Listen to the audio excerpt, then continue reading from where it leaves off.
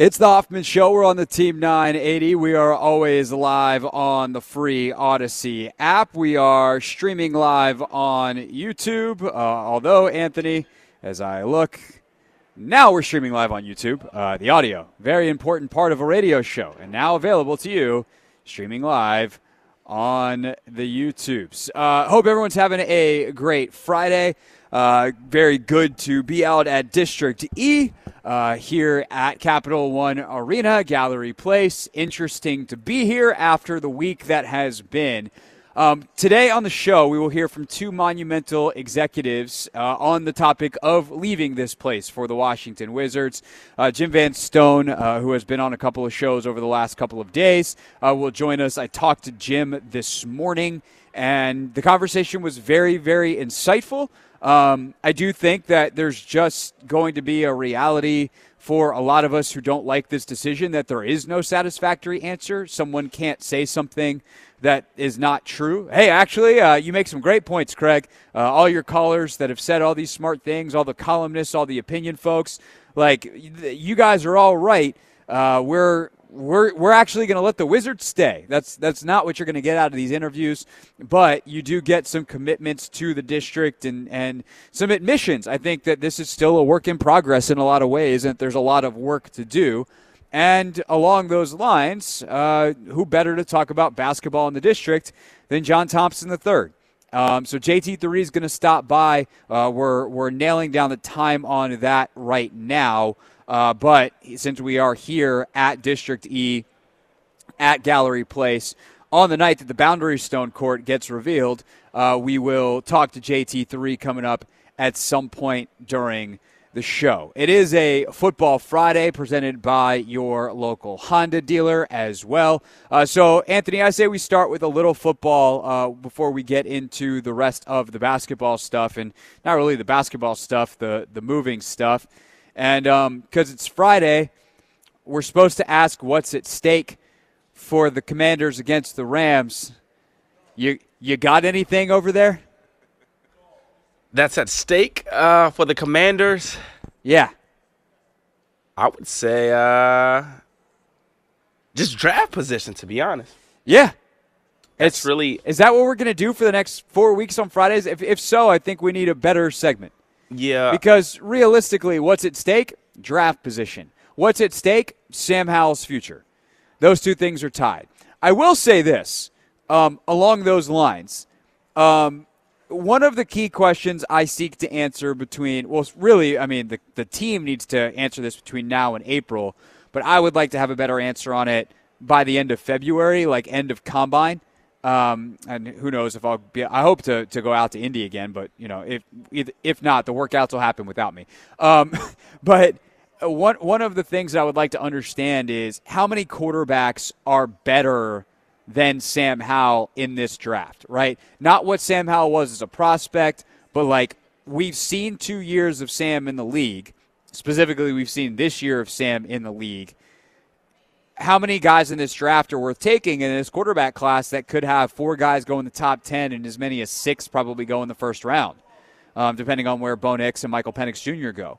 But we talked to Matt Miller yesterday of ESPN on Take Command, and depending on how some things shake out in the show, you might hear some of that interview, but certainly worth a listen in full on the Take Command podcast when you're done listening to this radio show and not a moment before.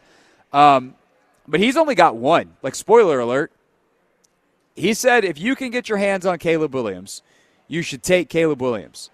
But even Drake May, who some people are going to wind up rating over Caleb Williams in this draft, and Jaden Daniels, who Matt Miller is like, he's like, I am the biggest Jaden Daniels fan you're going to find. I wouldn't draft him over Sam. And I think that's pretty fascinating. And I think one of the things to keep in mind over the next couple of weeks is not only can Sam solidify his future as the Commanders' quarterback for at least next year by performing well, but if he messes around and wins a game or two, then it's basically going to be locked because anyone who could be a better quarterback than him isn't going to be within reach. And right now at number 4, there's a chance at least that you could certainly that you could take one if they fall, and I think Jaden Daniels and J.J. McCarthy out of Michigan, LSU and Michigan respectively, are going to be available. But you also, obviously, the higher you are, the easier it is and the less it costs to trade up if you even wanted to go get Drake May or make a giant swing at Caleb Williams at 1. Yeah, and that's what we're evaluating or have been evaluating like all season, to be honest. Could Sam be, our franchise QB? And I think if he goes out here and wins a couple of games against some really good defenses, like the Rams may not necessarily be one of the better defenses, but the Jets, the Cowboys, and then the 49ers, they're all top 5. So it's more so if he goes out here and showcases that he can actually win games, because, again, you're judged by wins and losses in the NFL. And this season we necessarily haven't been able to, win a lot of games and capitalize on in some of those moments. So if he goes out here and definitely puts up some good numbers, and I think that's ultimately what we want. We want, well, I can't say everybody because everybody's not a Sam Howell fan, but I'm rooting for Sam. I think he can be the guy. I want Sam to go out here and do as well as he can the next couple of weeks, and the defense continue to do what they've done all season long. That's give up huge plays and ultimately help us lose games. And offense good, defense bad. Exactly. That's what I want. I want us to keep our top 5 draft pick right now. Let Sam go out there and build around him, and I think we can be in position to contend in a year or two. You said something that sparked a thought for me, which is if you're a Commanders fan, you should be a Sam Howell fan, because the best thing for this franchise is him being great, and you're able to build around him. I thought another thing that was interesting from the Matt Miller chat is he said he's got 3 guys in his top tier. And if you guys remember, like, how drafting really works, right? The way that Logan and I do this, the way Logan really does this, the way Matt Miller, the way that scouts, GMs, whatever, is they tier it out. And it's like, okay, we're not going to take a player in tier 2 based off need if there's still a tier 1 player available. And then, like, we judge on our ability to trade back with how deep the tier. Can we trade back and not drop down a tier? Like, those are kind of how this works. He's got 3 guys in tier 1 as we sit here in December. Now, granted, there's the entire scouting process, the interviews, the medicals, and some of these guys, that could matter a ton. Specifically, Olu Fashanu, the medicals, I'm pretty sure. Like, there's the edge kid from Latu from UCLA. His medical is going to matter a lot. There's some questions there. But he's got Caleb Williams, Marvin Harrison Jr., and Olu Fashanu going as his top 3 guys, like, chart-wise, not necessarily by need. We know quarterbacks get pushed up. So everyone assumes that Williams and May go 1-2. And so all of a sudden, if you're at 4 and you got your choice of Harrison or Fashanu, you're getting one of the best players in the draft and a player that in a lot of other years would be a number 1 overall pick at left tackle if you go Fashanu, which is who I think they would go to, in part because I think Harrison will be gone. So that's a great outcome. The best possible outcome is Sam Howell proves he's great. These next are good enough that he's worth investing in and hopefully on a path to greatness over these next couple of games. And then Olu Fashanu is available for you at 4. There's your left tackle. And then, maybe you get lucky at the top of the second round with a really good edge player falling because of some of the other positions that are so stacked that you don't really need. Like, there could be 8 receivers that go in the first round in this draft. 8. You know what the Commanders don't need? A wide receiver. Yeah. Of course, if you get a great player, you get a great player. But and do they have like a 1-1, like a Jamar Chase? No. So if Marvin Harrison's available, you take Marvin Harrison. But outside of that, you spent 16 on Jahan Dotson a few years ago. You've signed Terry to big money. You don't need another receiver. But other teams do. Let them take him. Slide those tight ends down. Slide those edge players down. Slide those safeties down. Slide those whatever else down. And maybe even get like the best guard or one of the best guards in the draft at the top of the second round where you have 2 picks. So lots of opportunity potential for the Commanders. All right, when we get back here on the Hoffman Show, we'll circle back to the ongoing story of Monumental Sports taking their teams from right here at Capital One Arena out to Potomac Yards. Some of the things that I think are still lingering and worth discussing we'll get into before John Thompson III I'm thinking he's going to join us at 4:30. He might join us. Actually, let me check my text real quick. Nope, I don't know yet. So JT3 might be at 4:30. He might be at 6, but we'll bounce things around. You will definitely hear from Jim Van Stone today. We got Take Command, potentially, depending on how some of this stuff shakes out. 100% we're going around the NFL at 5:30. That's all still to come on the Hoffman Show here on the Team 980 and always live on the free Odyssey app. It's the Hoffman Show on the Team 980, always live as well on the free Odyssey app. Actually going to shift gears here. We'll get back to some of the monumental stuff, of course, as the show goes on. Jim Van Stone, COO and President of Business Operations of Monumental Sports. You'll hear my chat with him coming up in a little bit. Right now, though, Anthony, the one topic that I also wanted to get to today, big sports topic that we're not going to get a chance to do if we don't do it right now, is there's another opening in the NFL. Brandon Staley wiped out last night by the Las Vegas Raiders and then wiped out by his bosses today. And this is not surprising. Staley has been headed this way for a while as the Chargers have severely underperformed. He's now 24-24 with a roster that I think a lot of people think you should be winning 60-65% of your games with throughout his career. Obviously, last night he is stuck with Easton Stick at quarterback instead of Justin Herbert. That tends to matter. But I think the bigger issue is he was brought in and in a lot of ways to like turn Derwin James into the best player in the NFL, at least at his position. And it just hasn't happened. And like let Derwin James lead that defense to being incredible. Brandon Staley's kind of claim to fame before he got the Chargers job was he was the Rams defensive coordinator who really unlocked some of the stuff they did with Jalen Ramsey. He really had an innovative way of thinking about defense that was very offensive-minded, that it was like, how do we create matchups? You know, it's all the stuff that we talk about with offense. How do we use splits, formations, personnel to dictate? And he's like, what if we did that on defense? What if I took Jalen Ramsey and stuck him here and made you react to him? He's not going to be where you think he is. What if we use our fronts in a way to really make you do something you don't want to do? And it was pretty genius. And he comes from the Vic Fangio tree. He's someone that gave McVay fits in a way that Sean has talked about being really helpful when they had to remake that offense a couple years ago, post-Stafford or post-Goff trade with Matthew Stafford. And the practices were really hard because Brandon Staley's defense was really good. And it forced Sean to innovate and become better. And for that reason, I loved the hire. Everything I read about the guy was incredible. And it just hasn't worked. And so he'll get another job somewhere. He'll be someone's defensive coordinator. He'll do something. I doubt he gets another head coaching job right away, but who knows, 5 years from now, he's still very young. Does he get another shot?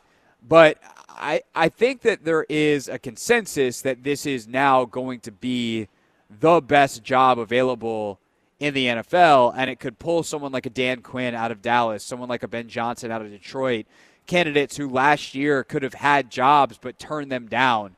And we're like, no, I think I'm good. I think I'm gonna wait till next year in the cycle. And that's obviously bad for Washington because you want less competition to get the top guys. But the one thing that I think is worth pointing out here is Washington to LA is not as unfair of a fight as I think people are going to make it out to be. And maybe I'm just being a homer here. I fully admit that obviously I know a lot more about the Washington situation than anybody else's situation. But I do think that what owner you work for matters. And the Spanos family is not good ownership out there.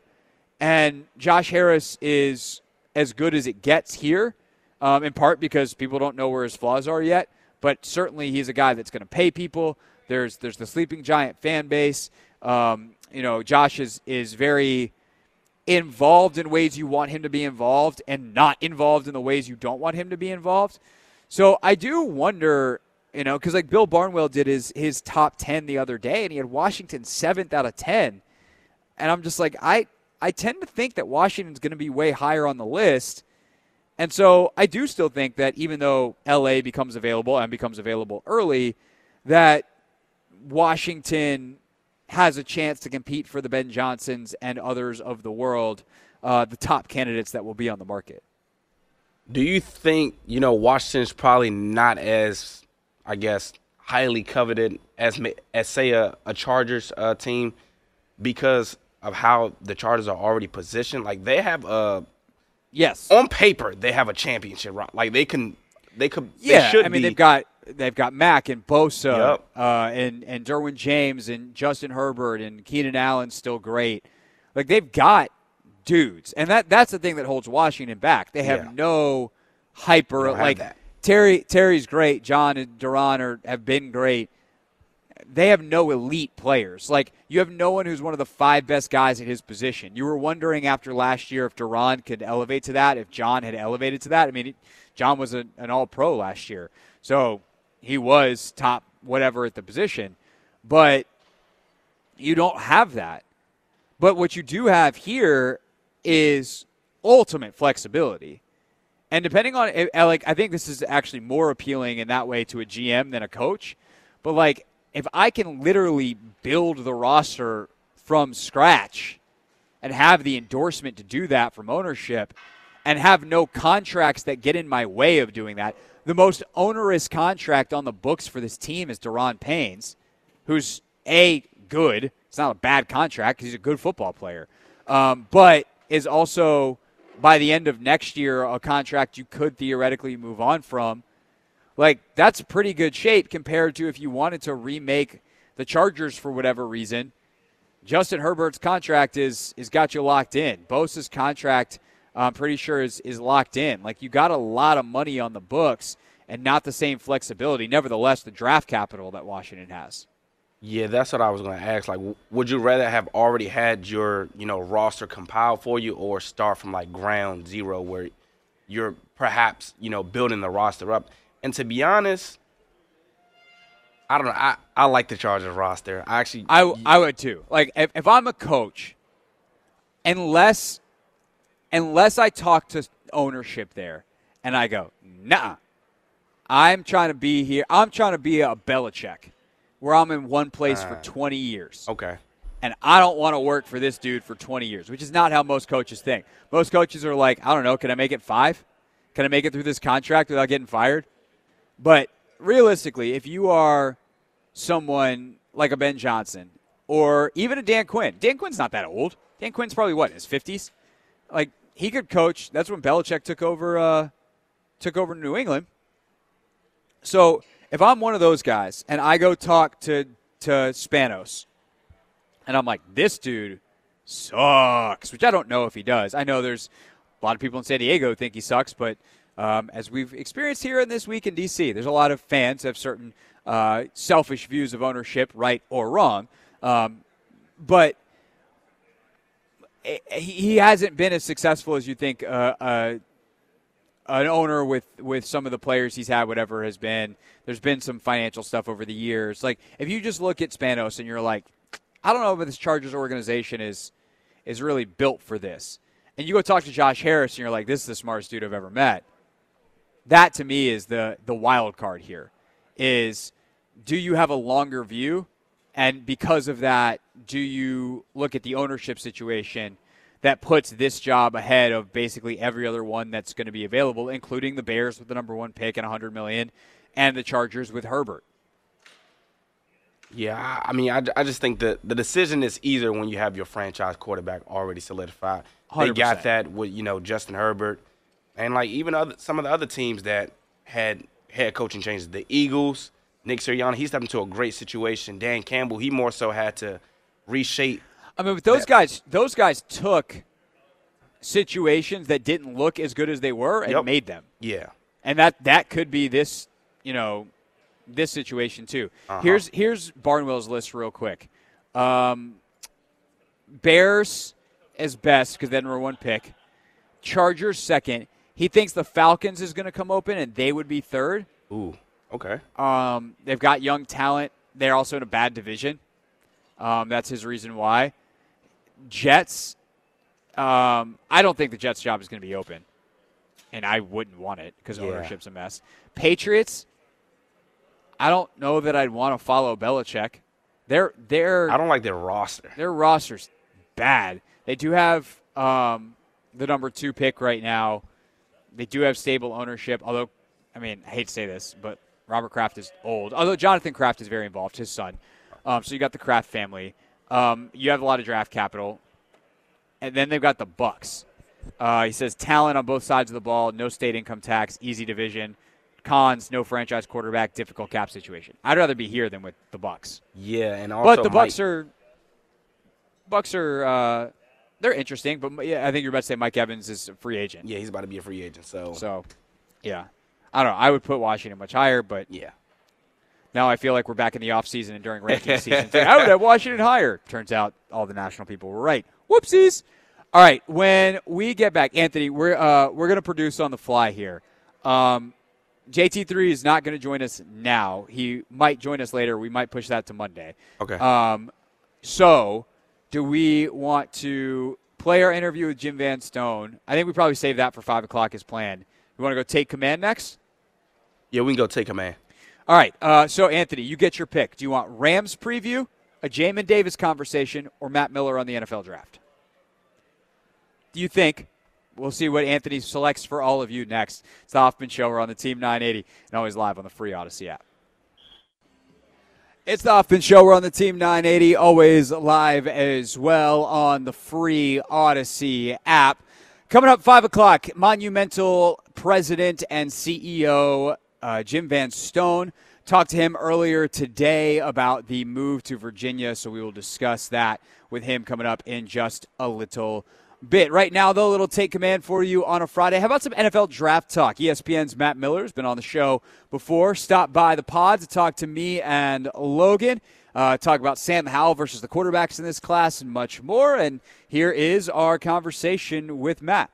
So you mentioned you just put out your first mock. I'm guessing you did this before Monday Night Football and never expected the Giants to win because they wound up in that fourth pick in your mock. And then all of a sudden everyone wakes up the next morning. It's like, wait, they won. They should be fifth, which I only bring up not to be like, hey, what happened there? But because I think it becomes a very interesting question if Jaden Daniels, who for you is quarterback 3, is available at 4 for Washington, which based off that Monday night result is where they would pick.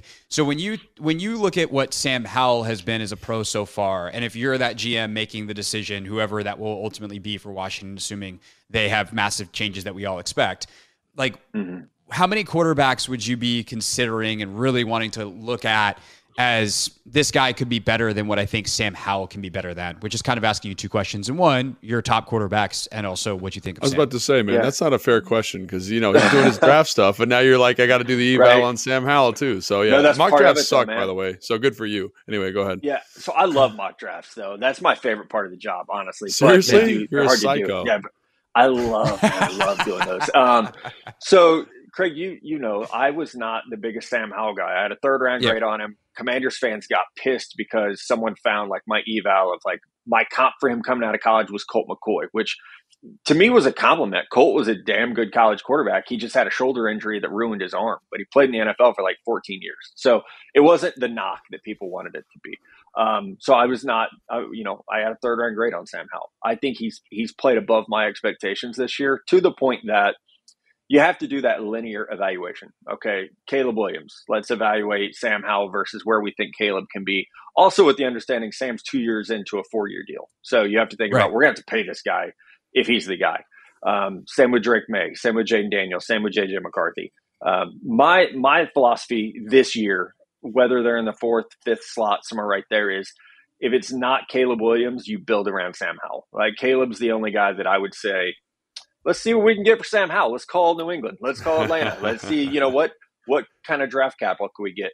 And, I think the other thing that you have to do, so I would start end of the year. You got a new general manager, new head coach. The first thing I'm doing is calling Ryan Poles, the general manager in Chicago, and saying, do you believe in Justin Fields? Is Justin Fields in 3 first-round picks? Do you believe in that more than you believe in Caleb Williams? Because if so, we'll give you the Bryce Young package. We'll come up to 1 and draft Caleb Williams. I think, why not call him? He traded out of it last year. Why not call and say, hey, Justin Fields looked pretty good since that thumb injury. What if we give you? So just real quick, you like Fields more than Howell, like by that much? No, not by that. No, what I'm saying is if you're Chicago, can you talk Chicago into keeping Justin Fields? with 3 more right, with for you giving trade. the draft picks. I like Justin as a runner more than Sam Howell. I think Howell has been better as a passer. And so it's just like, it goes to that, like, how do you want to build your team? You know, and I think for Chicago and Washington, those are huge questions. So, you know, no, I wouldn't kick Sam Howell to the curb for Drake May. I just wouldn't. Same for, I love Jaden Daniels. I'm a huge Jaden Daniels fan. That conversation might be a little more interesting because I think, you know, Drake's 20 years old. JJ McCarthy's 21 years old. These guys, I don't know that they're ready to step in and be CJ Stroud, you know, so there's going to be a developmental period where it does go to would we rather have Marvin Harrison Jr. with Sam Howell? Would we rather have Olu Fashanu or Joe Alt with Sam Howell? How much better can Sam look? And, you know, that's really one of those things, like, unless you're in that building, seeing his work ethic and practice habits and film study, like, it would be disingenuous for me to sit here having watched, you know, 12 Commanders games and say, no, like, Sam Howell's not the guy, or yeah, Sam Howell's the guy, because I think so much of it is going to be what's happening behind closed doors that can make you believe he can continue to get better. Yeah, and so one of the things you said there that I thought was interesting is, like, if you were to tier, let's say, your top 15 guys, like, who's tier 1? Because everyone does these linear drafts, and it makes sense. Like, it's a linear big board. But, like, I don't think of the draft that way, because it's like, you know, who are the best players? Are they in the same tier? And like, you kind of said something there about the quarterbacks, which I thought was interesting. Like, there was one guy that's kind of head and shoulders above everybody else. How do those other quarterbacks shake out in comparison to, like, a Marvin Harrison Jr. or the edge rusher from UCLA, or, you know, one of these top tier tackles, right? So can you kind of give us some insight on that? Yeah, I think there's a clear top tier this year. I would say that's Caleb Williams, Marvin Harrison Jr., and Olu Fashanu. Like, I feel comfortable saying those guys are in a group by themselves. Yeah, like, they're in most drafts, they would be the number 1 overall player. You know, it's like, they're that good. Even like, if Caleb Williams had been in the draft last year, he would have gone first overall. And that's, you know, we could say what we want about, did the Panthers make the right call with Bryce Young? He would have gone first overall. I think, you know, the quarterbacks are always going to get inflated. Most drafts, Olu Fashanu would be a number 1 overall player. Marvin Harrison Jr. would be a number 1 overall player, even if they're not the first pick, because we understand quarterbacks go first, but they would be the top ranked player. I think after that, there's a drop off. You know, after that, you get into Drake May, quarterback North Carolina. You get into Joe Alt, the left tackle from Notre Dame. I think that's where you see Leatu Latu, the DN from UCLA that you mentioned. Medicals are going to be huge for him, to where we could be talking about a top 10 pick, or we could be talking about a second round pick with him. Dallas Turner from Alabama, pass rusher, is right in that group as well, I would say.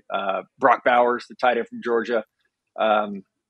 You got 3 wide receivers I would put in there: Keon Coleman, Florida State; Malik Neighbors, LSU; and Roma Dunze from Washington.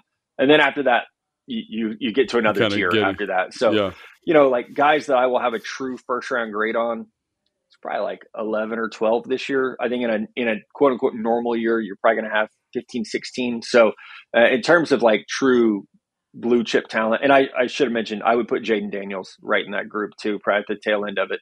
True first round grades, those are the guys I would put in there. In that tier 2 group, you're saying, with Jaden Daniels? Yeah. So I'm a Jaden Daniels fan, guys. It's interesting. We'll see what happens with whomever gets hired there, and what the offense looks like. But no player improved more in college football this year than Jaden Daniels, and I love to see that from quarterbacks. Like, you know, 2022 he was good, but he wasn't this. And you see the work he put in, and then you're like, damn, that dude took off. And it's not like artificial. You know, it's he got better at certain skill sets that are obvious to see on film, and that's where you get pretty excited. So let me ask you that kind of follow-up to go deeper on that, though, because I feel like sometimes that's a little scary, is like what actually happens is a guy figures out college football, and it's like, oh, is he ever going to be able to make the next step and figure out the NFL? So how do you try to differentiate a guy who figured out college football versus a guy that made a huge, significant leap like Jaden Daniels did that can carry that kind of improvement into the league? What helps is when you play in the SEC West. So if you're at LSU, like, come on, you're not playing. It's not at Colorado, like, you're playing the best of the best in the SEC week in and week out. And we were talking about corners earlier, Tyrion Arnold, Enos Rakestraw, Kool-Aid McKinstry, Kamari Lassiter. There are just 4 corners right there from the SEC. They're going to be first round picks. So you're seeing the best talent. And so I think you always have that worry. Hey, this guy's 22. He's playing against 19-year-olds. Did it just click for him because he's physically at his peak, or is it because he's been in college for 4 years and it clicked? Those are all questions that you have to answer. And I think what helps me with Jaden Daniels specifically is I've talked to coaches at LSU that say, no, what clicked was the work ethic. He started to understand what he had to do to be great. And he was in here every day working his ass off. He, gained like 15 pounds of muscle because he knew he needed to get better there. I can watch his 2022 tape and see him dropping his eyes and running around like crazy when he gets pressured. I watched him in 2023. Eyes are downfield. He gets pressured. He understands he has numbers, and he's layering it over the top to two really good receivers, and Malik Neighbors and Brian Thomas Jr. I was about to say, man, he's got some good receivers he's got too. Some dudes. Yeah. I always say, like, so did Joe Burrow. So did CJ Stroud. It's like, and I think last year someone asked Hendon Hooker about that, and he said, it's not my fault my receivers get open, and he's right. It's not, it's like you would be dumb not to throw to them because they're open. Yeah. So do you hit him in timing and do you hit him accurately? Yeah. And I think that's where, like, I love the analytics side of things. It helps me do my job, but there's no substitute to turning on the tape and seeing, man, I'm watching this guy make plays with his eyes and arm in the pocket that he never made before. And that's where, like, I get excited about his development. Yeah, so you said something interesting earlier when you were talking about Caleb Williams and how you would potentially trade up for him. If one of those three guys that you mentioned aren't there when Washington, I guess, is picking at 4, is that right, Craig? 4? Yeah, with where we are right now, they're picking 4th. Obviously, 4 games to go. And obviously, how quarterbacks tend to go, and you seem very high on Sam Howell. Like, would you trade back out of that 4th pick if you make the decision to stay with Sam? And it does seem like that second tier is pretty meaty with some good football players in it, and you can get back out of there and still get a good football player. I think trading back is certainly on the table, and I'm not trying to like hedge here at all. It really depends on what happens at 2-3. So let's say, just for fun, Chicago takes Caleb Williams, New England takes Drake May, the Arizona Cardinals take Marvin Harrison Jr. You're sitting at 4 with Olu Fashanu on the board. Just take him. He's the first tier, right? Man. You got to take him. Exactly, top tier. And I like Joe Alt as well, but the difference between those guys is significant enough for me that you don't risk it. You don't risk, hey, what if we move back? Especially where you have a division rival, the New York Giants, sitting at 5. Don't help them. Like, don't give them potentially a good player. So in that scenario, you take Fashanu and you feel great about it. And then round 2, you're like, hey, let's get some receivers in round 2. And this is a fun study. And you guys, if you get some downtime, do this. Look at the best left tackles in the NFL. Most of them were first-round picks. Right. Now, you want to look at the best wide receivers in the NFL? You got a laundry list of guys round 2, round 3. So, could you find, an AJ Brown type talent, the top round 2, or Deebo Samuel? Hell yeah, it happens every year. So, especially if you this can year get too, right? Fashanu, right? I had 8 wide receivers going to my round 1 mock draft. That would be a record. And there were like 2 or 3 more guys I probably could have fit in there. So the wide receiver class is so deep. And I know fans, Washington fans, you guys have a lot of needs. That's just where you're at. You're drafting 4. You obviously have some needs, but you can stack the board pretty well this year, I think. If you go tackle round 1, whether it's edge rusher or wide receiver in round 2, like there's good depth there. Well, that's kind of what I wanted to ask next is you actually have what I would consider potentially a small number of quarterbacks, only 4, I think, going, or 3, 4, 4 going in your first round, all of whom are going in the top 10, as you've got J.J. McCarthy from Michigan going very high. But Bo Nix is going to be in the mix. Michael Penix from Washington is going to be in the mix. There might be a couple of others by the time the process is over. And then you have Washington sitting at the top of the second round with their pick and the Bears pick. Who are some of the guys that like, how would you grade like the position Washington is in with those 2 picks at the top of the second round? Because you said there's maybe not as many guys with the first round grade this year, but is that next second tier deep enough at the right positions that it could be extremely beneficial to Washington? Yeah, definitely. And, I'll go back to, this is a great class for wide receivers. It's a great class for offensive tackles. So, and especially, the right tackle position, I know Andrew Wiley's there. The jury, I think, is out on the job that he's done this year, but the draft is deep enough at those positions that you could be pretty excited. Corner is going to be deep in round 2. I know, last year getting Forbes in the first round, we're definitely going to see a new defensive system in there. So that will be interesting to see, how well Forbes fits with whatever comes in. But I think at those, what you would consider premium positions, there is that good depth. So top of round 2, Probably not at quarterback is the one thing I'm going to say, because I do think those 4 guys are going to go fairly early. Bo Nix might even go late first round. I think we could see a team try to jump back up if you like Bo Nix. The guy started 60 games in college, so anything you want to see, you can see it on tape. SEC, Pac-12, he played at both. Really good at attacking outside the hashes. Really good intermediate timing. He's athletic. I could see him having a strong enough pre-draft process that someone late first round tries to get back in, and to make him the guy. Especially because I think last time I counted, there were like 12 teams that could make a change at quarterback, and we're talking about 4 going in the first round. So Bo Nix and Michael Penix become pretty valuable in that scenario, especially where the free agent quarterbacks this year, Kirk Cousins and Ryan Tannehill. Like I don't know that anybody's beating down any doors to sign those guys, especially with Kirk coming off an injury. So it does get pretty interesting on how are you going to fill those quarterback needs with, again, another long conversation. NIL has changed quarterback in the draft. The days of guys, okay, hey, it's been 4 years, I'll enter the draft.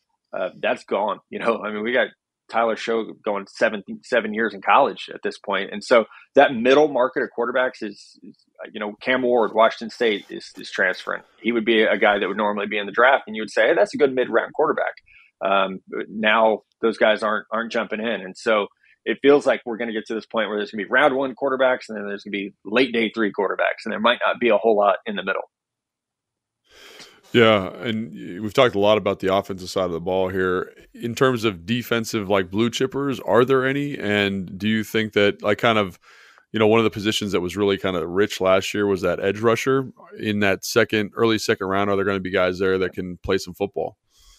Yeah, so it's a light class defensively, especially in terms of blue chippers. I would say Turner at Alabama and Latu at UCLA have the potential to be there. Again, with Latu, medicals are going to be a huge part of that evaluation.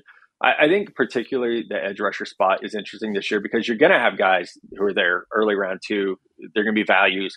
It's just a matter of whether they're going to be a scheme fit. Like Chop Robinson at Penn State is fascinating to me because his production was through the roof. I think his pass rush win rate was like 20%. But he's listed at 255 pounds, and I don't believe that for a second. I think he's 240, 245 is what he looks like on the field. So, that's just going to be a question of, hey, he's undersized, however you want to slice it, even if he puts on some weight throughout the process. So you're going to have guys like that, who are available potentially top of round 2. It's just, do you like the scheme fit? On the opposite end, Chris Braswell from Alabama, he's been overshadowed by Will Anderson Jr., overshadowed by Dallas Turner. He's just a really good player, plays with power, sets the edge well, has, that first step burst. He's probably going to be available early round 2, especially if you're running a defense where a guy has, really almost exclusively stood up in college. That could be something that's a really good fit depending on what kind of scheme you're running. So I do think there will be a conversation, maybe 3 to 4 guys at the edge position that are available. It's a very weak defensive tackle class, which I know you guys are, you've got 2 very, very good defensive tackles in there. But it's weak at safety and off-ball linebacker. It doesn't look like it's going to be super loaded this year either.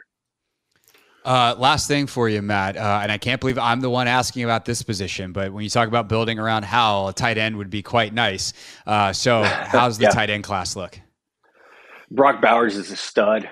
That's easy. That's the easiest evaluation maybe in this year's that's draft. Great insight. He's kind of an interesting one though, because he's a little undersized, right? Like he's not your 6'7" body type. Stop. We're just trying to paint a picture. I'm trying to paint a picture for the audience that when you think about stud tight end, you think about like the 6'7", kind of Rob Gronkowski body type. Yeah, Travis Kelce. Yeah, he's different, even if he's still awesome. Bowers is different. 6'4", 245. I think he's very similar to George Kittle. I was going to say Kittle. Look at you, Matt. I knew we'd get along so well. Right. And honestly, it's a similar play style of that, like, rough tumble, I'm going to run over you. It's not the, like, pretty boy Kyle Pitts, like, split me out, I'll run vertical. It's like, no, I'm going to run through you if you get in front of me. He's, great effort as a blocker, very, very strong. So he's going to go early. I'm obsessed with Jatavian Sanders at Texas. I don't know if he's going to declare for the draft yet, but I think he's a top 40 player if he comes out. He's more of your, motion guy, flex tight end, really, really good up the seam. He is a good downfield blocker. He's not an inline guy. That's just not his game. But it's a weak tight end class, which is understandable because last year was maybe the greatest tight end class of all time. And we're seeing those early benefits. Sam Laporta, Trey McBride, like so many of those dudes are just blowing up already. Kate Otten is having a quietly really good year in Tampa. So as much as there are teams, I live south of Kansas City and I'm like banging the table, like, guys, should have drafted a tight end last year and they didn't. And now it's like, Kelsey's getting triple teamed, and because you don't have any wide receivers, it'd be great to have a tight end in the wings for your 35-year-old, who's now dating the most famous person on the planet. This is not the year to try to find that starter level tight end if you're not drafting in the top 35. We'll see how many times the Commanders are drafting in the top 35. That's still in play, so we'll see. You might be Matt okay. Miller, Matt Miller, you can read his work, ESPN.com, the mock draft out and now, the first one, many more to come. And Matt, hopefully this is the first of at least a couple conversations that we'll have between now and April. Yeah, let's do it. Senior Bowl is a month and some change away. So a lot to talk about, guys. Always a lot to talk about. No doubt about absolutely. it. All right, thanks, Matt, and thanks everybody for listening to Take Him In. All right, that was from the Take Command podcast, which is available now wherever you get your pods. There's actually another 6.5 minutes of that conversation about how Matt goes through his process. That's really good. A Rams preview and a conversation about Jamin Davis and where we are with him as his season has come to an end. That all is available in the latest edition of the Take Command podcast. And don't forget, the Take Command pregame show comes at you live Sunday, Tap Sports Bar, MGM National Harbor. You can come hang out with Logan and I, watch all of the games Sunday out there in Oxon Hill. When we get back here on the Hoffman Show, which is broadcasting live today from District E, the Block Party ahead of the game against the Pacers tonight for the Wizards, Monumental Sports COO and President of Business Operations Jim Van Stone is with us talking about the story of the week, the Wizards and Caps leaving town for Virginia. That's next on the Team 980 and always live on the free Odyssey app.